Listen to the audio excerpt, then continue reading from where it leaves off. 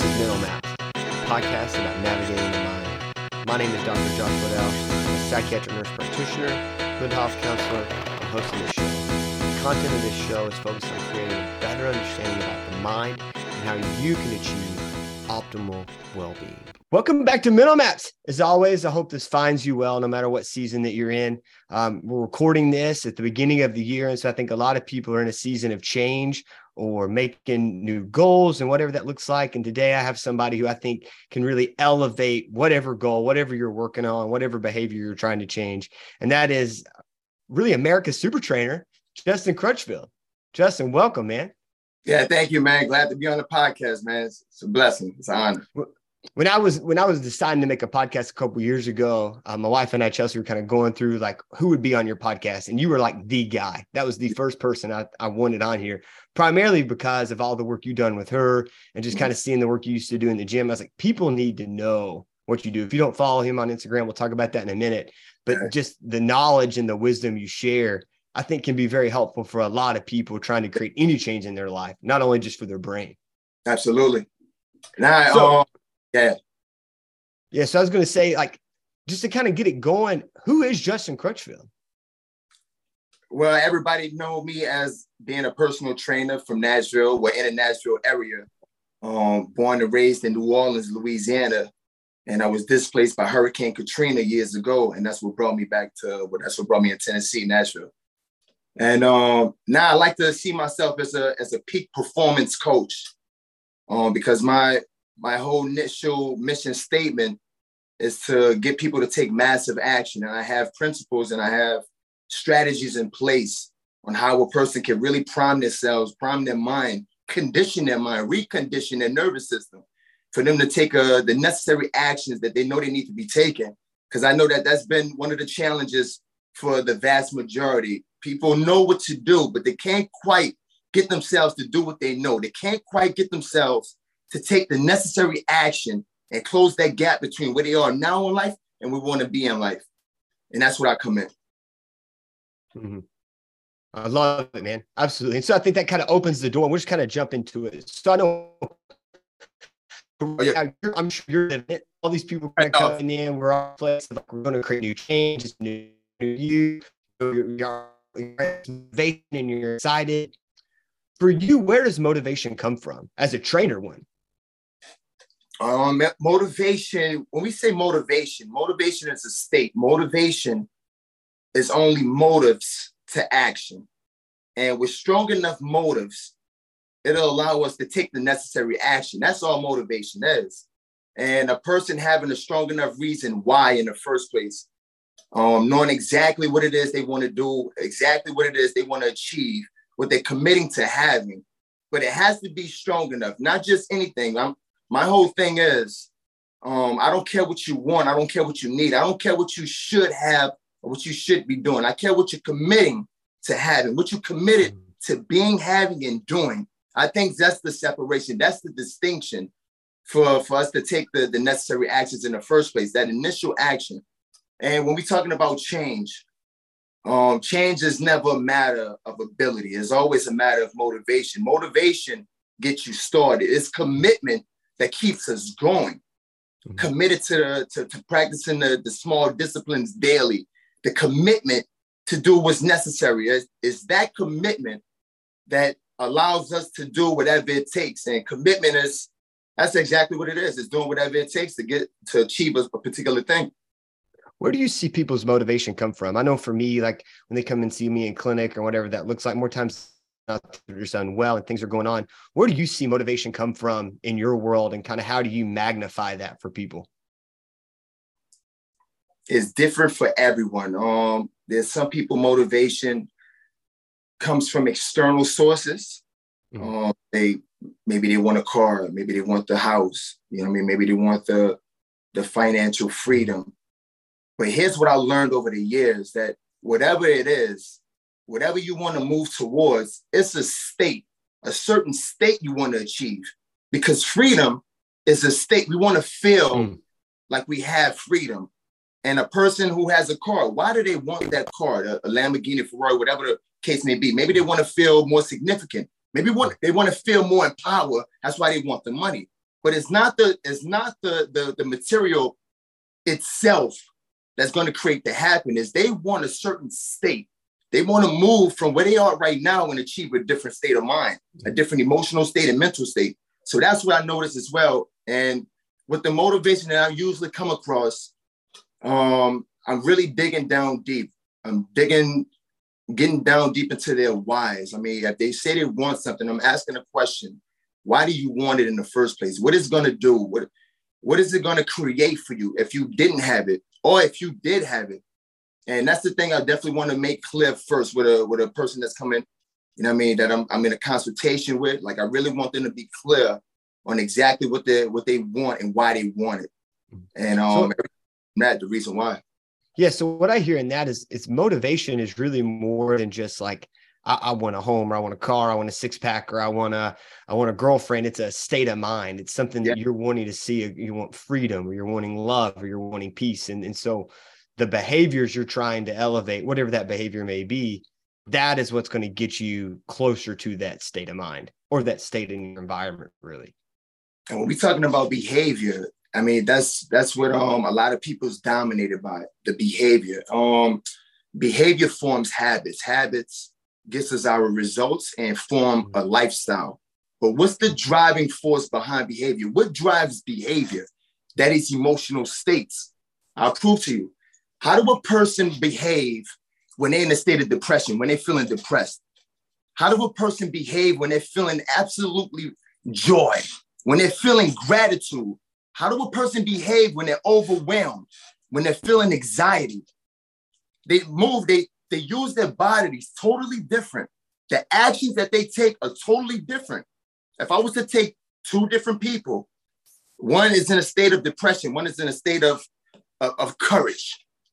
What kind of potential do you think they'll be able to tap into?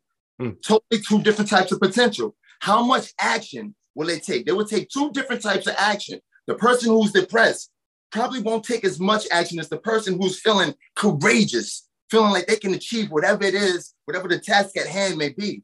So emotional states determines our behavior. Behavior forms habits. Habits gives us our results. So we've got these behaviors and we're creating these habits. As we kind of back it down, you've got these people, you got anyone, we all are in this place, right? Like, I mean, it's all the same. I mean, whether you're trying to stop using drugs, whether you're trying to, be a better husband, be a better father, be a better mother, be a better, son, whatever that looks like, it's all the same thing, get a six pack, do more cardio, whatever. You're trying to create some kind of change in your life. And so how do you get yourself and all of us, how do you believe that we get from this motivational state of knowing we want this like mindset or this experience to what you consider massive action? Why do we do what we do as humans? What's the driving force behind human behavior? I mean, and this is us understanding human behavior on the most fundamental level. This is the foundation to understanding human behavior. Is pain and pleasure. I would need to avoid pain and I would desire to gain pleasure. Now, prove it to you. Let's take the person who smokes. Do you think that person is smoking with the intention to cause cancer in the body? I highly doubt that. They're smoking to get out of their current pain. And that pain may be stress. Whatever state they're in, they want to move out of that pain, out of that feeling, and they want to move towards pleasure. And it's the smoking that gives them that pleasure. It's the smoking that allows them to really shift their emotional state. So the pain and pleasure principle is what drives human behavior. Now, when we're talking about pain and pleasure, let's take that same, and I got to use myself as an example as well. When I put that fucking gun in my mouth, my intention behind doing that wasn't to create more pain in my life. No, my intention was to get out of my current circumstances. I associated more pain to living without purpose, more pain to living without meaning, more pain to living without knowing exactly what I'm supposed to do because I'm so energized, all of this energy, so much passion, but nowhere to put it into exactly. So that energy just dissipates in the world. So without that kind of drive, without that kind of direction, I was looking to really end my life because I found more pleasure in not living anymore. So that was my reason why I put the gun in my mouth in the first place and contemplated suicide. Yeah, and I was going to backtrack a little bit. So to kind of go within your own life, you had this experience where, and I know a little bit of the story where you just got to a place where you were not feeling well, you were unwell, and Yeah, got to that place of it was easier to die than it was to live. yeah. And so could you share a little bit about that experience for you and kind of coming out of that? The night before, this was the day before I actually put the gun to my mouth. I don't know the exact thing because I don't kind of relive it. I don't even go back to it, you know what I mean, mentally so often. This is my first time probably going back to it in such a time. And but I know it, the day before it all happened, I was just feeling some way. I asked God, I told God, I'm ready to come to you. I'm ready. Like I didn't know exactly what I should be doing. And I'm a man of purpose. I'm a man of meaning. And like I said, with so much passion and energy, and I didn't know exactly where to put it. For me, that is what I associate massive pain to, because now you can see on my Instagram, when I found my meaning, when I found my purpose, because I'm living in meaning right now, you know exactly the kind of energy that I exude, you know, the passion, you know what I mean, that I speak with, and on my voice, my facial expression, my demeanor. So now I know exactly where to put it. I have a driving force. I know the direction where it needs to go. But Did you have that? Did you have that passion and that energy also at that time? So you're in this place of like, I don't even know where I want to go, what I want to do, but the energy's still here. I'm not walking. I'm not laying in bed all day long. No. I'm like, you're not in that place of a depressive state. You have that energy. You just have no purpose. Exactly. And then, for me, that's massive pain. That's what I associate massive pain to. And I told God, I'm ready to come to you. So the next morning, and of course that night, I'm crying, bawling out in tears for I don't know what reason, just because I'm ready to go. So the next morning, I spent my last about $300, maybe $365 at the nearest pawn shop, and I bought a gun. And forgot exactly what kind of gun it was, but I brought it back home. And I was in the car before I got out the car to go inside. I was playing with the gun, putting the gun in my mouth, putting the bullets in a clip, bringing them back out, just playing with it. And I remember when I went back inside, I started to write my note. And I'm talking about tears dripping on the paper, like I'm really ready. And that note was primarily for my mother. That was the only person at the time that I was worried about as far as her finding me and her seeing me and her hearing about me. At the time, I think that was my main focus. It was my mom. So I texted a few people, mainly my ex at the time, and I let her know. I let her know to let my mom. No, I let her know to call the cops or call someone. And what did I tell my ex? I think I told my ex to call someone because I'm about to commit suicide, and let them know that they could find me in a car. Because at the time, I didn't want to do it in the house because my mother would come home at the time and she might see me. And for me, I definitely didn't want that. I didn't want her last memory or last, you know what I mean, to really see me with my head tilted back, because I was going to pull it. I put it in my mouth, blame splattered on the wall. I didn't want her to see me like that. So I told her to let someone know they could find me in a car. I was going to do it in the car. Now, before I went in the car, I was still writing the note at the time, and I already done texting her. That's when I hear about 20 minutes later, I hear like knocking at the door, boom, boom, boom, boom, boom. And I'm talking about once I opened the door, police just bum rushed me. And where's the gun?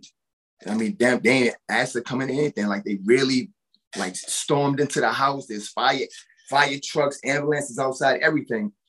And that's what stopped the whole thing from going down. But one would argue that if I was truly committed, I would have done it without texting anyone. Yeah. Yeah. Ben, thank you for sharing that. I know that's a heavy experience, man. And I think something just to highlight as we kind of unpack that a little bit, that's such a great example of if you know someone who's unwell, just because they're not laying in bed all day and depressed and like going around and crying all the time, that doesn't mean they're not unwell. And so we talk a lot about it on this podcast of where if you're unwell or you know somebody that's unwell, man, reach out, be talking to them, see what's up, be that person, have that open communication line, because you could be that person that gets that conversation going of like, hey man, you know what? I'm not feeling too well today. I did buy a gun today. that kind of stuff. And man, that's a powerful example of what that looks like. Absolutely. No, you're absolutely right. Now, it was, I always say God intervened.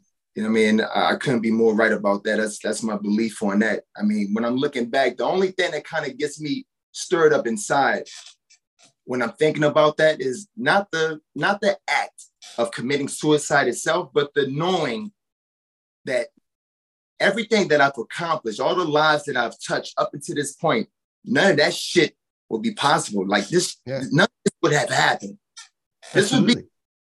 This would be disappeared. None of this would be like, in this manifested state right now. None of it.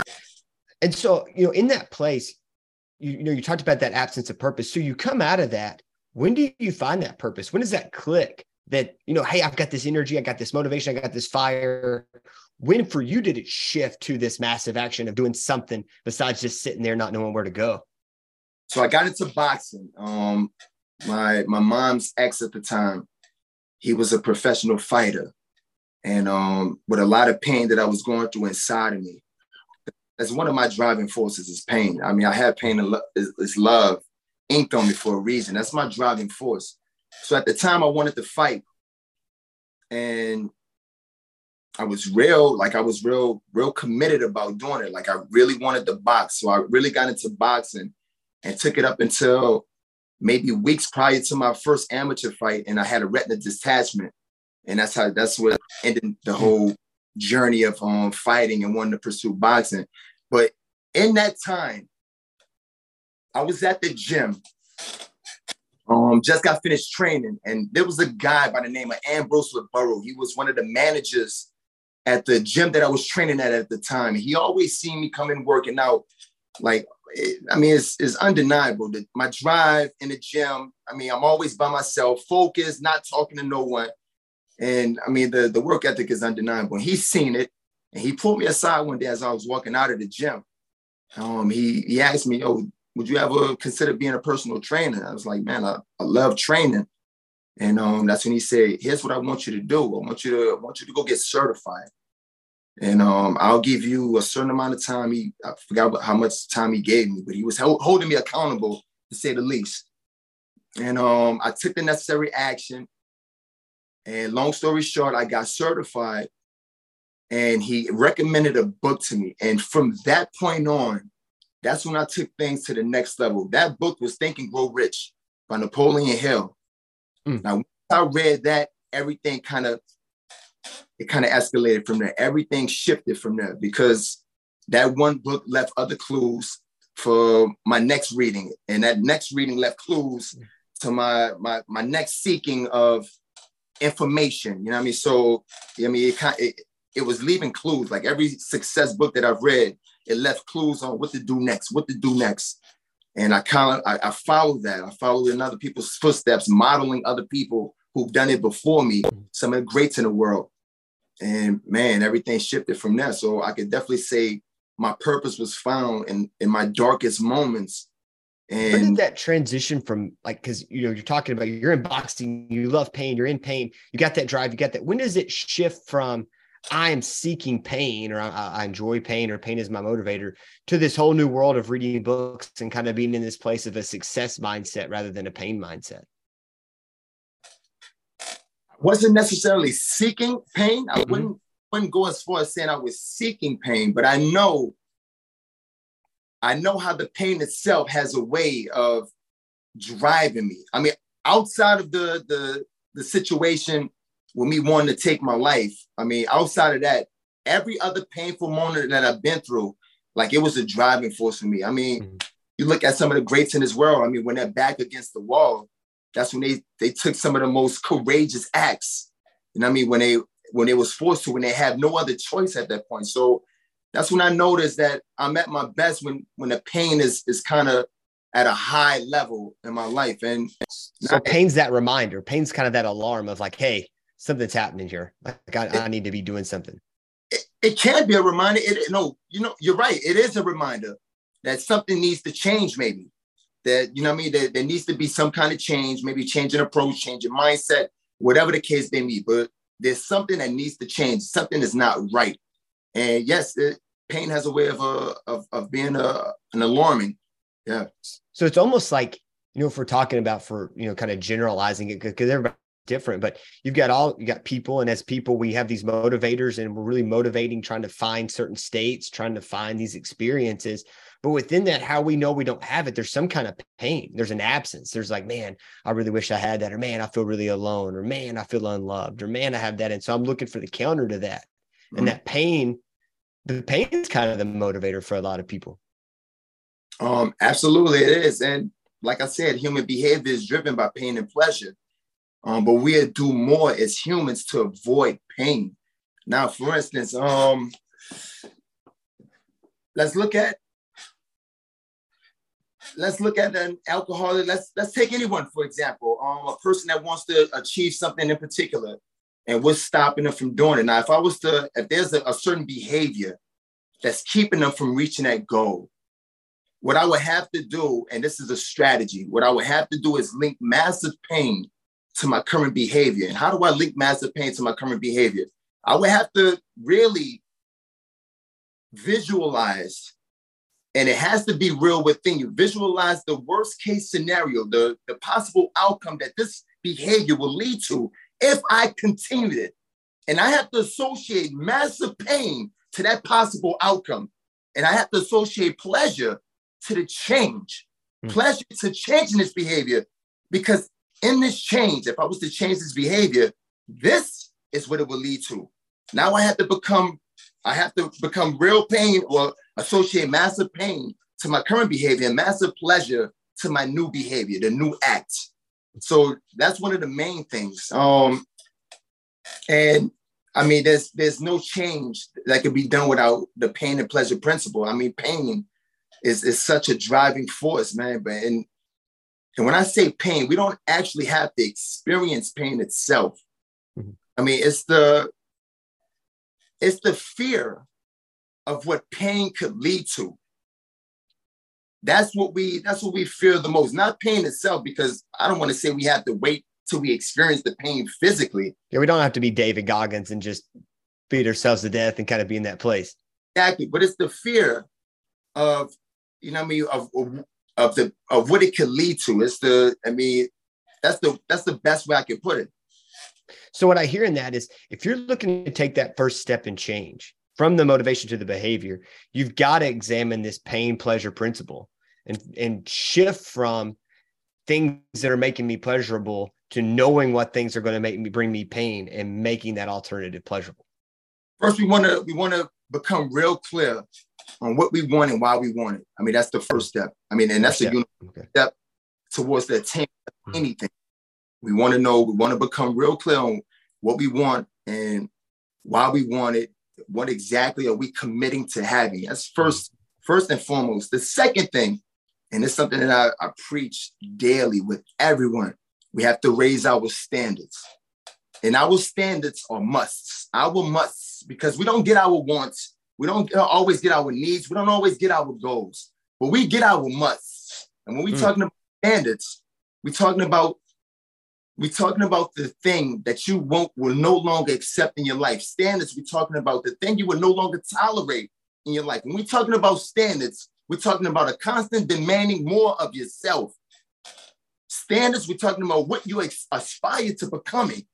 And then we decide to become it. We decide to do it.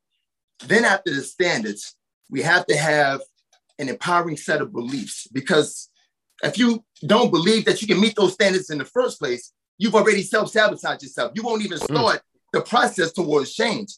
Yeah. So we have to have empowering beliefs in place. When we're talking about belief, I mean, that's the holy grail of success and achievement, the power of belief. The power of belief, you can really tap into deeper capacities within yourself. With that state of belief, you can turn the impossible to possible. In that state of belief, you can do things you never even imagined, you never think that you could do before. And it's in that state that we're able to do things. We're able to take the necessary actions. Now, but there's 3 core beliefs. One core belief is that it must change. My behavior must change. My eating habits must change. My spending habits must change because I want to create financial freedom. But God damn it, I keep spending. It must change. Now, the second core belief. And of course, when we're talking about the awareness that it must change, I mean, that's the key thing. We have to have awareness first. Mm-hmm. So the second core belief is I must be the one to change it. I have a lot of people that just sit back and wait for someone to come save them. That's not going to happen. See, somebody training with me, if I'm giving you a protocol to follow, of course I'll hold you accountable, but don't have the belief that, Justin, it's all on you to really get me to my goal. Like once I give you that nutrition plan, you have to believe that, you know what? It's on me from here. I have to follow through. I have to really execute what he's given me. And it's all on me to do it. There's no one coming to save me. There's no rescue boats, none of that shit. And that's a belief that I must have. I must be the one to change it. Third belief is I will change it. Now, I will says it's absolutely certain that it's getting done. Now I'm in a state of certainty. It's already done within me. In that state of certainty, now we're able to take the necessary actions because now we actually believe within us. It's real within us. It's not just believing that, oh, I should do it or I could do it. No, I will do it. I mean, that's the ultimate state to be in, a state of certainty. And that's a higher state than belief itself. Certainty says it's already done. Now, after having those core beliefs, then we want to gain leverage. And this is the fourth step. Gaining leverage is utilizing the pain and pleasure principles. Now I want to associate massive pain to my current behavior. And I want to associate pleasure to a new behavior of the outcome of where it would lead me, of my life totally changing, as a result from it. I mean, it's the foundation to understanding human behavior when we talk about pain and pleasure. And then the last step, we have to really, we have to find an alternative, an empowering alternative. Because if I was to say, link massive pain to your smoking and cut it out, now this person's not going to have anything to replace that with. And now he's probably going to go into massive eating or doing something else that's destructive. But something that he want to get out of pain from, so he might find a destructive way of doing it. See, the thing about it is, the whole pain scenario, if you don't find the empowering alternative, yes, you could, you can get yourself out of pain by smoking, but the smoke is going to create something long-term that's even bigger, that's even worse. It's going to create cancer within the body. That person that's drinking, yes, they have a positive intent. Their intent is, you know what? I want to move towards pleasure. I want to get myself feeling better in some way, shape, or form. So I'll drink. But if we relied on that, the drinking can turn disempowering because it can lead to worse things. So we have to find an empowering alternative. And when I explained this one time, this whole concept to my client, and he came up with the most beautiful interpretation. He said, and I'm paraphrasing a bit, he said, avoiding pain when empowering solutions aligns us with pleasurable outcomes. And that's exactly what you're doing. Avoiding pain with empowering solutions aligns us with pleasurable outcomes. So we have to find that real empowering solution, that empowering alternative to whatever it is that you need to cut out. So say, for instance, that person started going to the gym because he wanted to shift his states. He wanted to get into a different emotional state. Now, the gym is one way, it's the most underutilized antidepressants there is. The gym, that lifestyle itself. Now that person is going to find exactly what they want. They'll be able to shift their states, change their physiology, be able to shift their focus, get into a clearer state of mind, their prominent mind, prominent body, an elevated state of mind, elevated emotional state, all from the gym, all from that empowering alternative. And then after that, we have to take massive action. I mean, there's so many strategies out here. There's so many people providing information and motivation, but only a handful will actually do what's necessary. The majority won't. It's powerful. And what I hear, and there's such a huge shift that happens. So I think so many people, they wake up one day and they're like, man, I want to make this change. Or maybe they have a lot going on. They want to make this change, but there's a lot that's got to happen before you walk into the gym. Now, you may walk into the gym, but then to maintain that, there's a lot that's got to happen. You're talking about 4 key principles. That's a huge mind shift. more than just like, man, I would like to get a 6-pack of abs, or man, I don't want to feel sad anymore, or man, I want to be a better husband, or man, I don't want to yell at my kids anymore. Like these kind of things. I mean, we all have these goals, but what I'm hearing in that is you've got to change your belief system. You've got to change where your view about yourself. You don't have to like yourself, but you at least got to realize you can do it. And then you've got to move forward. This is a total paradigm shift, And when I'm talking about standards, our identity is attached to standards. And when I'm talking about standards, I'm talking about who you surround yourself with is a reflection of your standards. Your body is a reflection of your standards. I mean, it's really that simple. This is when I'm looking in that mirror, I'm looking at my standard. This is the point at which I will accept and tolerate how I look. But then I notice that, okay, if my standard says I need to have 4 abs, 6 abs, whatever, a 6-pack, whatever the case may be. As soon as I start to see that 4th one, I mean, that the damn bottom lower half start to fade, at that point, I'm saying, okay, that's unacceptable. Now I must get it back. That's my standard. So that's our identity. We associate and attach our identity to our standards. Well, it's so important that you change your belief and that you can do it, right? You know, there's that theory about saving in finances and how people will save up until how they believe they're worth. So you'll see people who say, I'm going to save to $10,000, and they'll get $10,000. And at $10,000, they're done. And so they go to 12 and they look at their bank account, they'll spin down to 10 because that's what they feel like they're worth. I think the body's very similar. If I don't feel like my body's worth anything, then I may work out a little bit, but I'm only going to work out to how worthy I feel. Absolutely. I mean, that's, like I said, it's like the foundation to success. It's the key, you know what I mean, to unlocking the doors of success, opportunities, whatever the case may be. And it's belief. I mean, that one word, you know what I mean, speaks for so many different areas, the belief, you know what I mean, the belief that you might have. So for instance, some of the beliefs I have a belief that I'm the source to my emotions, and no one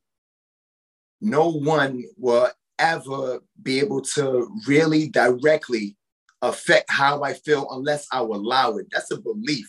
And it's another belief that whatever I can imagine, I can achieve. That's another belief. And there's so many people who have these unconscious beliefs, probably don't even know it. But it's the reason that's driving their behavior, driving their decisions, is because of their lacking or their limiting belief system in the first place. And a lot of people don't even look to look in you know what I mean? Like that's the first place sometimes we really need to alter our limiting belief system. It shifts everything. Why do you think some people like lose belief? So like, let's say they got somebody, somebody, you see somebody who's like working their way through, they're checking off some of these huge action steps to get to massive action, but they start to fade in belief. Like they have belief and it's gone. Like, where does that go? Like, why do you think it's gone, or not gone, but maybe on pause? It could come from a variety of reasons. One reason could be because they attach so much to the result itself. If they're not seeing the result, maybe they start to lose a little bit of confidence, a little bit of belief to say it something like, I don't think this is going to work. This is not working, or I'm not capable of doing it. And maybe I should just give up. This is not for me. It's not meant for me. I mean, so many different beliefs that could, you know what I mean, be transpired from just not seeing the necessary results when our efforts and our actions and attention, energy putting forth is not quite on the same level as our results. I mean, it can get discouraging, to say the least. And I think you can always put a great example on that in the gym, but I think you can also see that in just daily life with changes. Let's say you're trying to be a better husband. And so then you find yourself, no matter what you're doing at that moment, maybe you're not getting that back. And so then that belief starts to fade a little bit. Or maybe you're at your work and you're doing the things you need to do, but you're not getting that positive feedback yet. Man, that belief can fade a little bit. And so you're saying as soon as that fades, man, you'll start to go backwards rather than continue to move forward. Yeah. If you're looking at a person's, look at a person's behavior. What a person's behavior when they don't actually have the belief back behind it, how much potential will it be able to tap? Mm-hmm. Very little. With very little potential, how much action are they liable to take? Very little. Now, with little potential being tapped into, little action being taken, how much results will they actually get? Very little, probably none at all. Now, what do they do after that? It reinforces the mind. It reinforces the belief that, you know what? It didn't work. I knew it wouldn't work. So that's a reinforcement. And now it's only reinforcing the belief system even further. Now they start off with even lesser belief, taking even lesser action, tapping into lesser potential, and still not getting any results.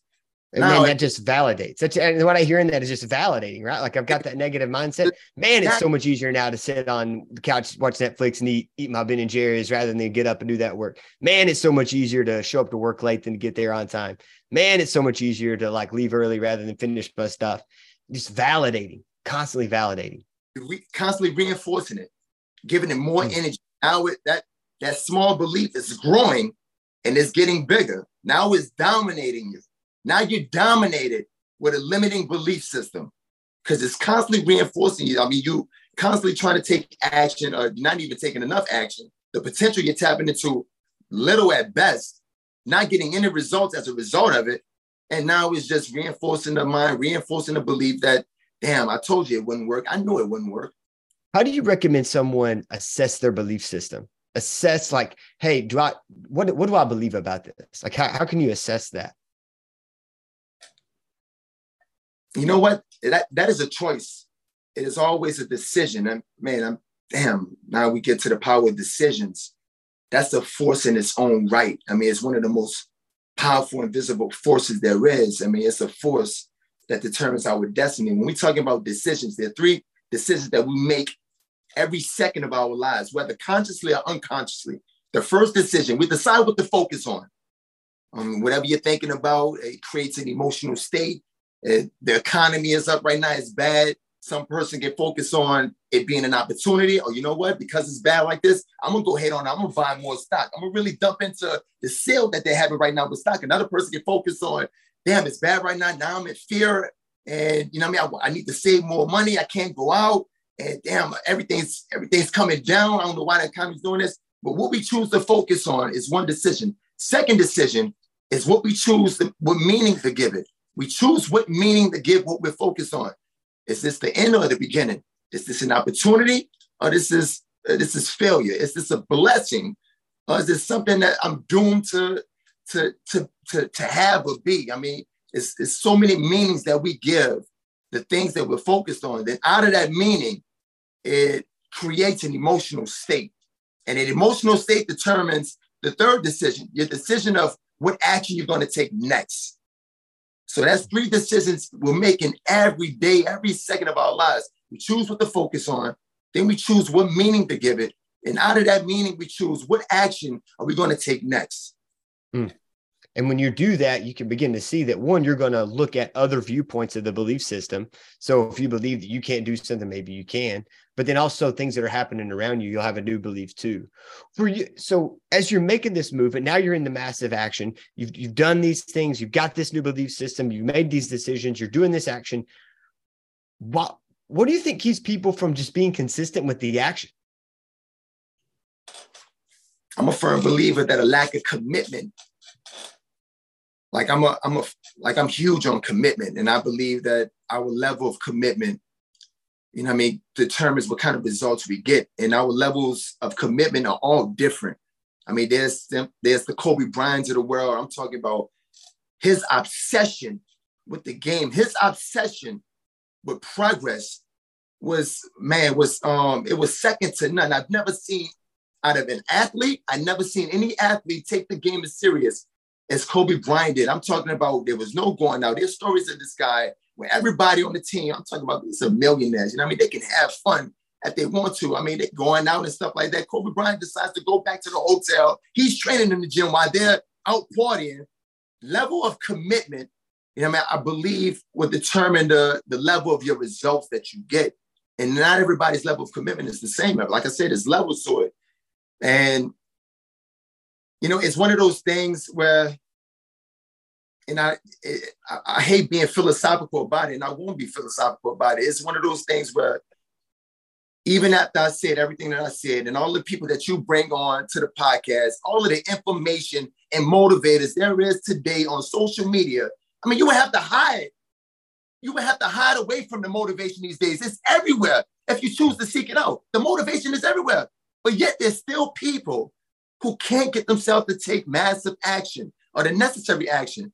I mean, I just see it as only a handful would do what's necessary, and the majority won't. I mean, it's really, really that simple with me. A small percentage of people will do what's necessary, will go through the pains of discipline, the pains of commitment, the pains of sacrifice, and then the majority just won't. I mean, I don't have an explanation for, the a deeper why behind it. Well, kind of what I hear in that too is that, in your principal concepts and what you're talking about, you're still moving and doing, even though you may not be in massive action, you can still be in the gym. Even though you may not be fully in massive action, you may be getting to work early. Maybe, if you're not into massive action, you're still trying to be a better husband or a better wife or whatever that looks like. But when you're really in massive action, that's a whole different world. That's more than just a behavior of like, hey, man, I'm showing up at the gym today. Or, hey, man, I'm going to eat a better diet today. Like, you're doing a whole behavior concept that is validating the belief that you have about yourself, which is way more than just being excited about being in the gym on day one.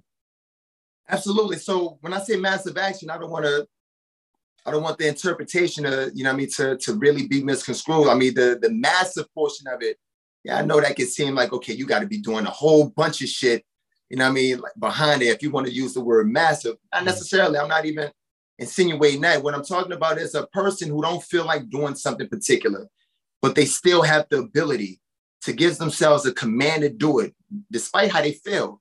And they follow through with massive action with that command. I mean, for me, that's massive. I mean, that's the massive portion of it, because that's the challenge of a lot of people, the majority, being able to give yourself the command to do something, even when you don't feel like doing it, but then following through with that command with action. That's the challenge that a lot of people have. I think that's one of the main challenges, to get a person themselves to take massive action, to take some kind of action. And that's an ability. And we can build that ability. And everything that we're talking about right now stems from within. Nothing we've said so far on this podcast is external based. All of this is internal. All of this is intrinsic.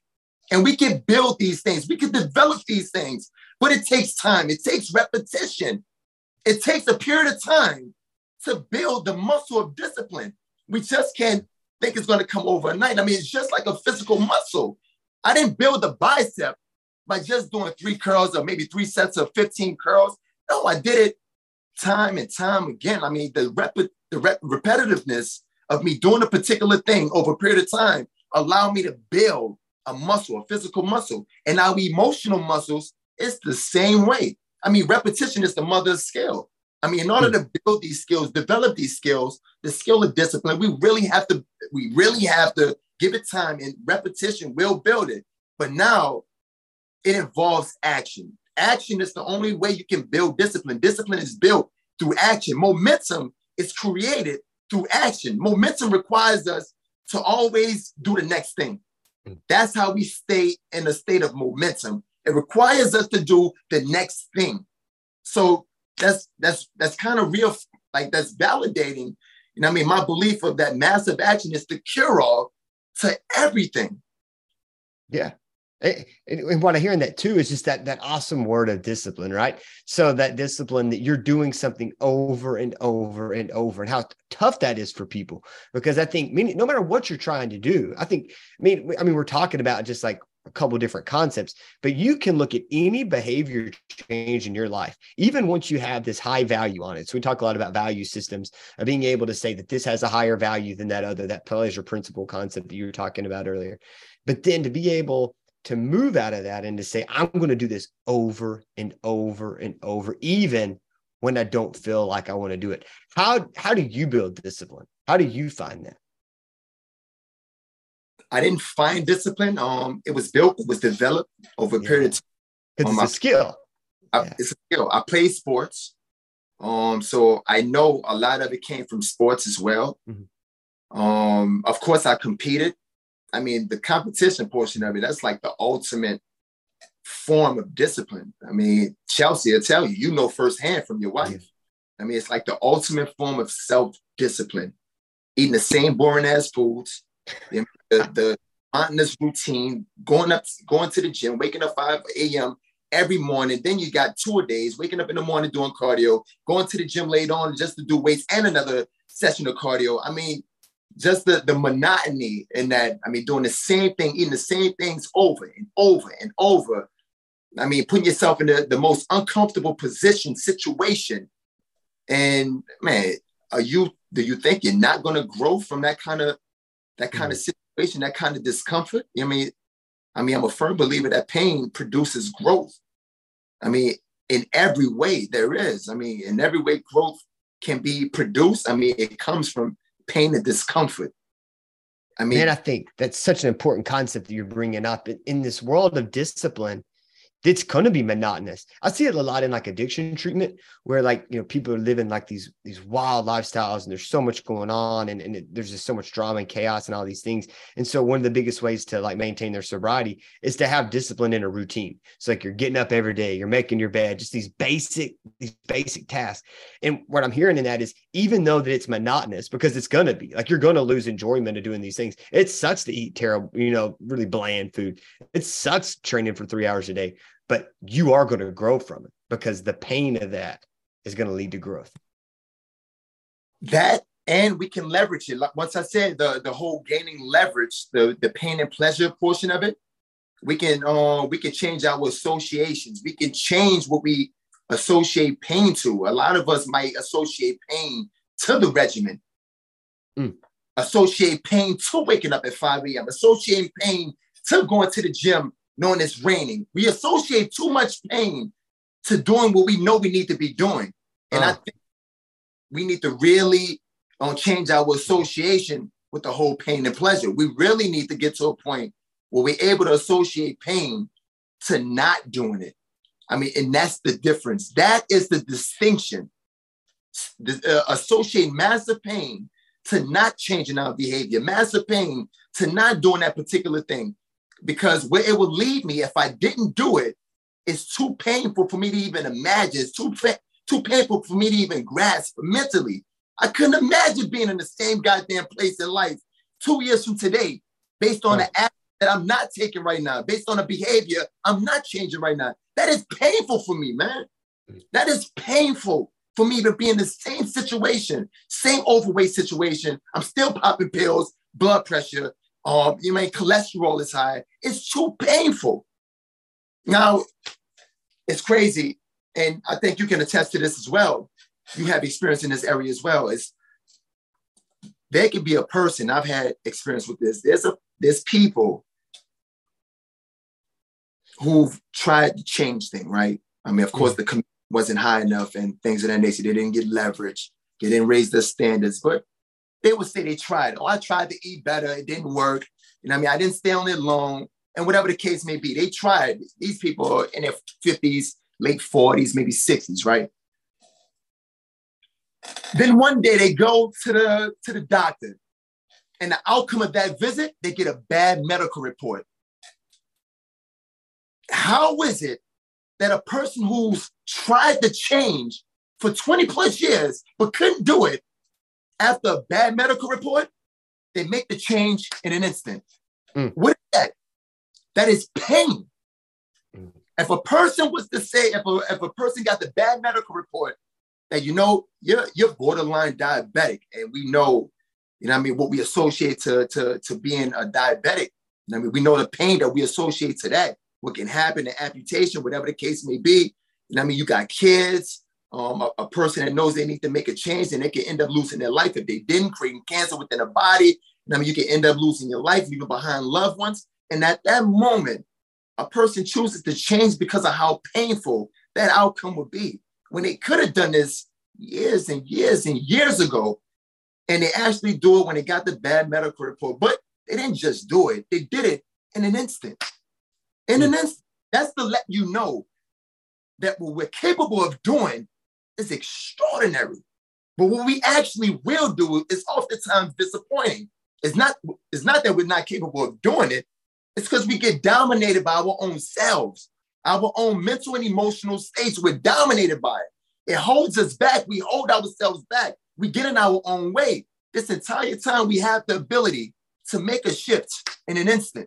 And science will tell you this, we can shift our states in an instant. And I know a lot of people may have the philosophy that change doesn't happen overnight, where in some cases I believe that to be true, but that's not my take on it. I'm not a firm believer in that, because I've exposed myself to so many testimonials and science where a person was able to associate so much pain to a particular behavior that they was able to change in an instant. In an instant. And it wasn't that result wasn't an instant. That change was instant. No, yeah. It's just a change. I've seen people quit smoking after 30 plus years of trying. And in an instant, because they associated so much massive pain. There's the story of a guy who, he smoked nearly his entire adult life, probably 30 plus years. Then, his daughter comes in a room one day after her seeing a commercial of how bad cigarette smoking is. Daughter comes to him, starts crying, telling him, Dad, I'm scared that you will die. And the guy said, what? Die from what? And the girl said, I seen a bad commercial of smoking, and you always smoke. And the guy, in his mind, that was enough pain for him to actually give up the smoking, because the pain he associated with seeing his daughter cry because of him smoking was more painful than him actually giving up the smoking. So at that point now, he didn't want to see his daughter hurt. So at that point, he gave up the smoking. After 30 plus years of trying, but it was just that one moment, that one occurrence that actually shifted this guy's whole state of mind. So when you look at that, like I see that so many times, right? Like you'll see it in the couple who it takes that almost divorce. You see that person, it takes that going to jail to stop using that substance. It takes, getting shot at to stop running with that crew. It takes, all these different things. How can you create it in somebody, or can you create it yourself to make that shift before it goes to that extreme? Or for some people, do you have to? That's a great question. The mind doesn't know the difference between what's experienced and what's imagined. And now we can get into something called imagined experiences. Now we can create the pain ahead of time in our own minds, but it has to be done with an intense emotion. We have to get emotion behind this. We have to make this imagined experience real within us. It just can't be some intellectual thought. I know it's going to create pain for me. No, we have to get intense emotion. It's the emotion behind it, the feeling behind it that makes it real before it even happened. And this goes for other areas. This goes for the power of belief. First within, then without. That's the order of life. We have to see it first within us. We have to see it first being done until we actually achieve it, until we actually being able to do it. That's the order of life. And we can leverage that as well. We can create that pain within us without having experienced it first. It's called imagined experiences, not just physical experiences. So yeah, you're absolutely right on that. Man, what I hear in that is just the immersiveness within it, like that, emotion codes in such a heavy way in the brain. It's so powerful. And so for so many people, whether you're trying to make this change, step one, what you're saying is you've got to have this immersive shift. You've got to have this immersive belief. And if you haven't, and it sounds like there are people, and I've seen people in this place too. Heck, I've probably been in this place before. Like you've made a change, but you haven't really thought it out yet. Like you haven't really thought out, why the heck am I doing this? You're just like, man, this sounds like a good idea. And when that discipline starts to wane, that's what you've got to go back to, is you've got to work this thing out in your head of, this is what this looks like. This is me in a wheelchair with an amputated leg because I didn't manage my blood sugar. This is me living in a single apartment by myself because my girlfriend or my wife left me. You got to work it through this entire thing to maintain that discipline.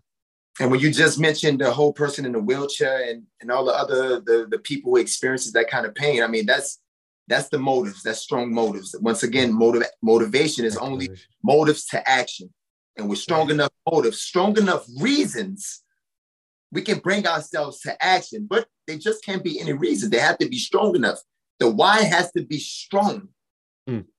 It's the why that keeps that keeps a person up late at night after coming back from his 9 to 5, having a child at home, you know what I mean, feeding the child, helping his wife, but then staying up after that, I mean, when they're going to sleep and just to work on his side business, just to grow that business so he can get out of his 9 to 5. His reason why is strong. It keeps him up late at night, have to wake up early in the morning. That reason why.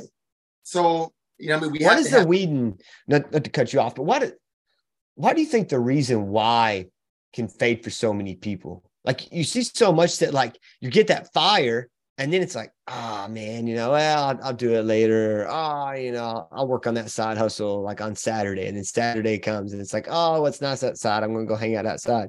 Like, where do you think the why is so powerful in certain instances, but can fade for other people? For one thing, you know, because I train a lot of high achievers, you know what I mean? I'm around a lot of high achievers, and the people with strong whys, strong reasons, they don't really, you know what I mean? They don't really stray away from it all too often. They're focused, they're obsessed. There's an obsession, you know what I mean, with a particular activity, a particular task at hand. There's an obsession with that. There's an obsession to build a business with these people. I mean, I'm constantly studying certain types of people. I mean, different demographics, different percentages of the population, and the coding is different. The mental coding is different. The level of discipline is different, but they just get it done. I mean, your ability to execute, you know what I mean, it matters. It really matters with these people choosing to focus on how they utilize their time. It's all different. I mean, these people just operate at a different level. So it's almost as if you're not doing those things. So if you get that idea and you're not following through, it's really not a why problem. It's really a follow through problem, you know, because like if your why is strong enough, you're going to be consistent with it. So if you're not doing it, either your why is too weak or you're not following through. So say if you started, right, like how you said, and then you find yourself not being able to follow through, that's only self-sabotage. I mean, self-sabotage is only, in its most simplistic definition, is in some way, shape, or form, we constantly stop ourselves from following through what we know we need to be doing. All we're doing is stopping ourselves from following through. That's a form of self-sabotage. That's all that is. Mm-hmm. And then at that point, there's so many. It's back to beliefs, right? And so if I'm sabotaging, it's back to my belief system. Like I probably don't think I'm good enough to be doing it anyways. Of course, that's one of them. Of course, I mean, there's a spectrum of it. Once again, it's the beliefs. I mean, it's committing ourselves to a particular task at hand, no matter the conditions, no matter the environment. I mean, I must stay committed to this. Like I said, our levels of commitment are all different. I like it, man. I mean, it's just so powerful. It's so much stuff. And I think for anybody out there, like whatever you're trying to do right now, what I hear in this is that you're probably going to be in somewhere within these 4 principles. Either you're not even doing them yet, or you're somewhere in these 4 principles. And so what I would ask is that if someone's looking to take one of these principles and continue this concept, how can they learn more about it? How can they see it? How can they find it in this work that you've been doing, Justin? You mean as far as like a piece of information? Yeah, just like how can they gather more information on this? Let me see. You gotta understand. I model, and I mean, one of the pioneers of change, and we're talking about building businesses and creating change within the world, and really has been considered the top guy in this industry for the past decades. And we're talking about Tony Robbins. That's who I modeled. And I'm talking about my readings, my learnings, and I mean, all throughout the years has really been has allowed me to be able to formulate and develop this ultimate recipe for change, the ultimate recipe for being able to get a person to close the gap between where they are now in life and where they want to be in life. And I would definitely. How did you seek that? How did you seek that out? Were you like Googling stuff? Did you like have people around you that was doing that? Like if you're just the average human kind of working through of like, how do I need to make a shift in my life? Where would they go to kind of find that knowledge? personal development, a journey of personal development is that's where I achieve my, you know what I mean, my most profound growth. Everything involves personal development. I mean, me adding more value to me, improving my skill set, my mindset, you know what I mean, my belief system, modeling other people. And like I said, my first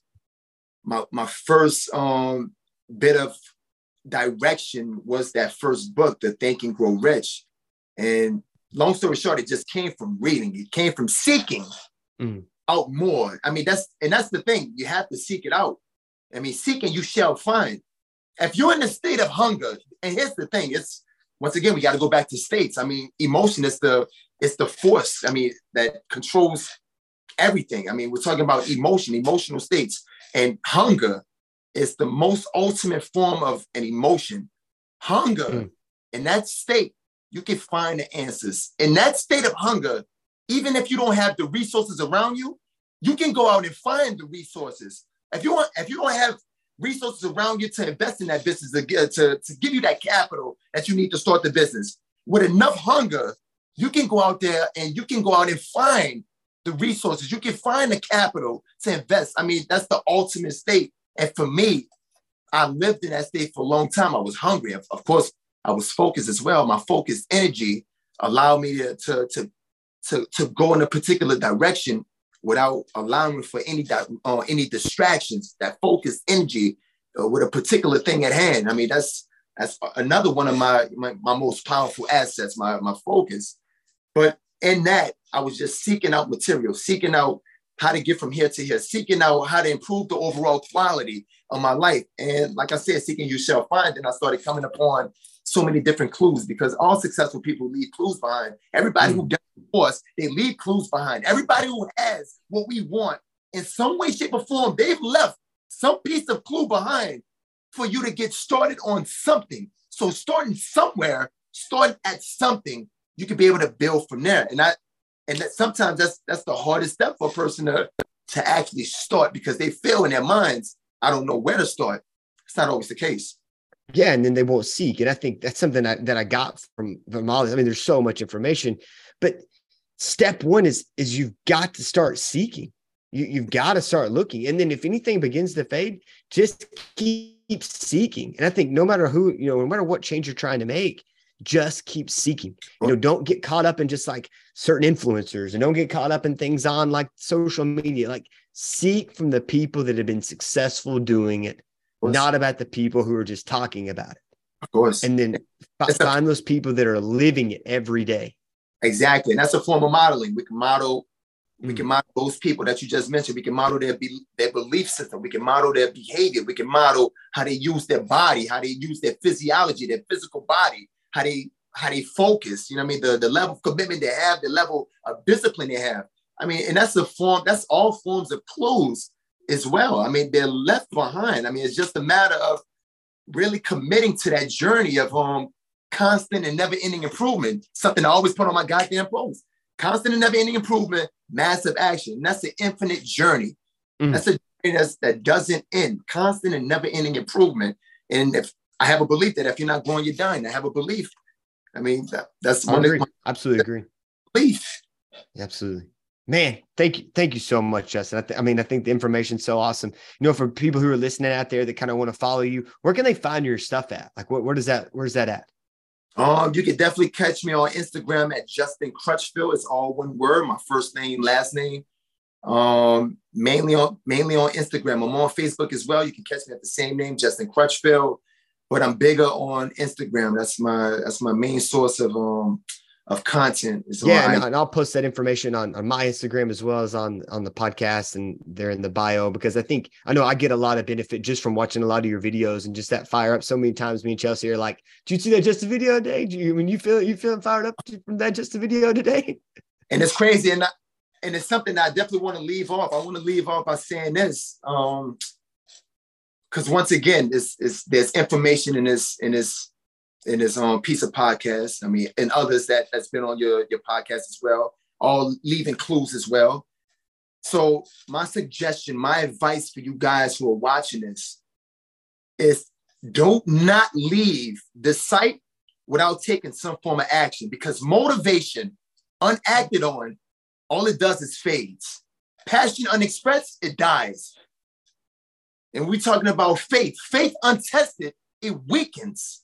Momentum unused, all it does is fades. So we have to take massive action to gain the motivation, to keep that going. That motivation turns into momentum. Momentum requires you to do the next thing. Now we built the momentum. Now we have some form of leverage. Now we can continue this thing going and until we get to the next point of our lives. I mean, that's the best way I can put it. Do not leave the site without taking some form of action, because if you're motivated right now, that motivation will not last. It dies. It wears off. I mean, it's only temporary. It's commitment that allows us to keep going, to stay in this game, to stay in it long term. So take action. Motivation unacted on, all it does is fades. I love it, man. Thank you. Thank you for the knowledge. Thank you for the wisdom, man. I know everybody else is going to love this too. Following at Justin Crutchfield.